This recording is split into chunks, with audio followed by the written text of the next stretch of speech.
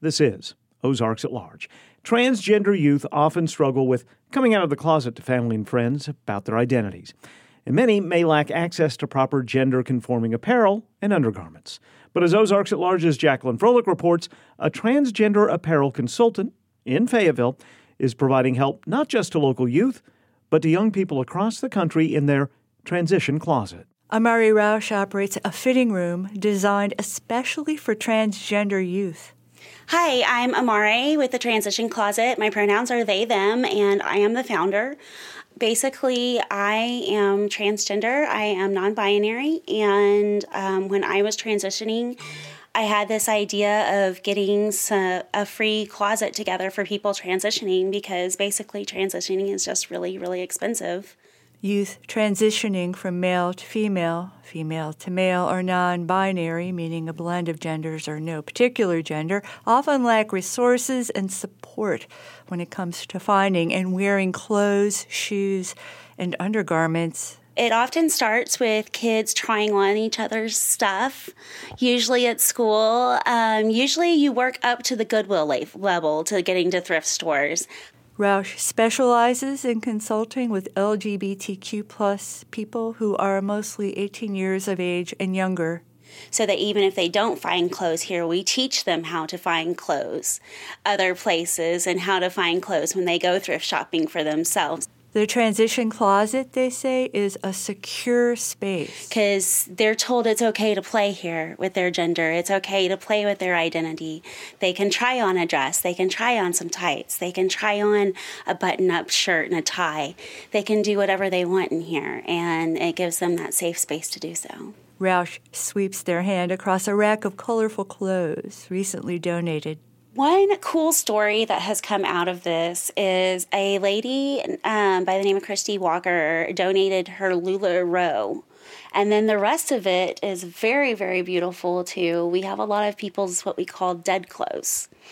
And those are, so like your dead name, which is your name from before you transitioned, your dead clothes are your clothes from before your transition. This transition closet, turns out, is located inside Good Shepherd Lutheran Church in Fayetteville. It's very restorative for me. I had actually given up on churches before I came to Good Shepherd. So this has been very restorative of my faith. At churches that I'd been to before, ideas like this that I would have, they would never have followed me with it. And to have a church do this, it's wild. It feels landmark. Roush first pitched the transition closet to Clint Schneckla, the cisgender husband, father, and pastor of Good Shepherd Lutheran Church. He made national news this summer hosting a week-long summer day camp for nearly 100 LGBTQ+ youngsters, where the closet was first organized, he says, by campers. What we discovered during the camp week was how much people just loved it, both because they could give away dead clothes, clothes that didn't match their gender anymore. So it was a blessing to be able to get it given away, and then also for people to be able to try stuff on. We made sure to get the closet together before Queer Camp happened, and one of the things that we noticed is the kids love to come play together almost in the closet. There was a sharing of ideas, there was a sharing of experiences, there was a sharing of knowledge, people comforting each other, there was tears, there was happiness. It was so much. There was so much emotion to it. When trans and non-binary youth turn 18 years of age and older, some, not all, choose to have gender-confirming surgery. Until then, Roush says, they seek to use compression garments, for example, to bind their breasts. Conventional chest compression garments are designed for men seeking to look svelte, so are really ill-fitting for transgender youth. And we want to just make sure that everybody is transitioning safely and comfortably and in a safe environment. And with the binders, we want to make sure that people are binding safely and using proper binding practices. The patented gender-confirming compression garments are sourced from Maryland-based GC2B, founded in 2015.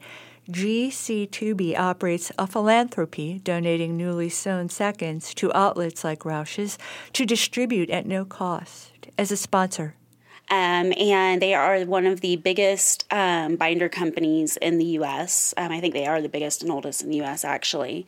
And one of the things that they do is they take all their remakes, returns, mislabeled ones, and they donate them. And we are one of the places that they donate them to.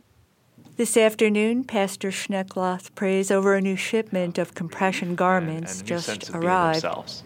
And so we pray for each of them as they receive it, and we pray for those who are lovingly providing them. It's in Christ's name that we pray. Amen. Amen.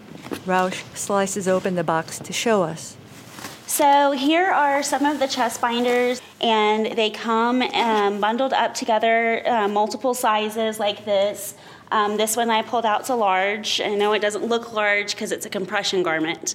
That's what they're meant for. They compress very, very much, and they compress the breast tissue down so that you appear more flat-chested. So for some people, that's so that they have a more masculine appearance. For some people, it's just so that they have a less feminine appearance in general. Roush's apparel consultations are free of charge by appointment and take 45 minutes to an hour using a special conversion chart. Like if you're this size in men's clothes, then you're this size in women's clothes. And we have a little chart for that I've made to help out with it because it's very confusing. And so we do our clothing consultation. We start there. And then we start by picking out a few pieces of clothing and seeing how those fit. Transition closets operate in a number of major cities across the country. So as far as clothing goes, we have served about 13 clients. As far as binders go, we have served over 200 clients all over the world. With a wait list of over 250, Spencer from Augusta, Kansas, no last name to protect his identity, is one of many out-of-state clients. I actually came across one of their videos on the social media site called TikTok, and I messaged them, and they're helping me out with the binder. It's hard, especially because there's not anywhere locally you can get them. You have to either get them online, or if you get lucky, you find people that bless you, like these people have blessed me with sending me a binder. So my name is Kai. I'm 20. I discovered the transitional closet on Facebook, actually. It showed up on my suggested, and I checked it out. And I've been needing a binder for the past few years, really. I had grown out of the one that I had initially was like bought for me by one of my close friends because my family does not, in their words, condone my lifestyle. And I think it was like a week and a half, almost 2 weeks, and I had gotten my binder in the mail, and I was really, really excited. And I have been wearing it for about 2 weeks now. Roush is seeking nonprofit status for their transition closet to obtain grants and tax-deductible donations to serve trans youngsters in Arkansas and beyond.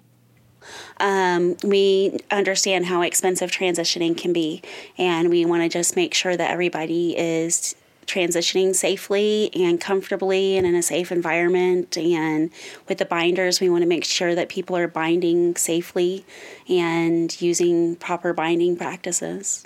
And to help, Amare Roush posts a secure order link, instructional videos, donation suggestions, and consultation signups on the Transition Closet on Facebook. For Ozarks at Large, I'm Jacqueline Froelich.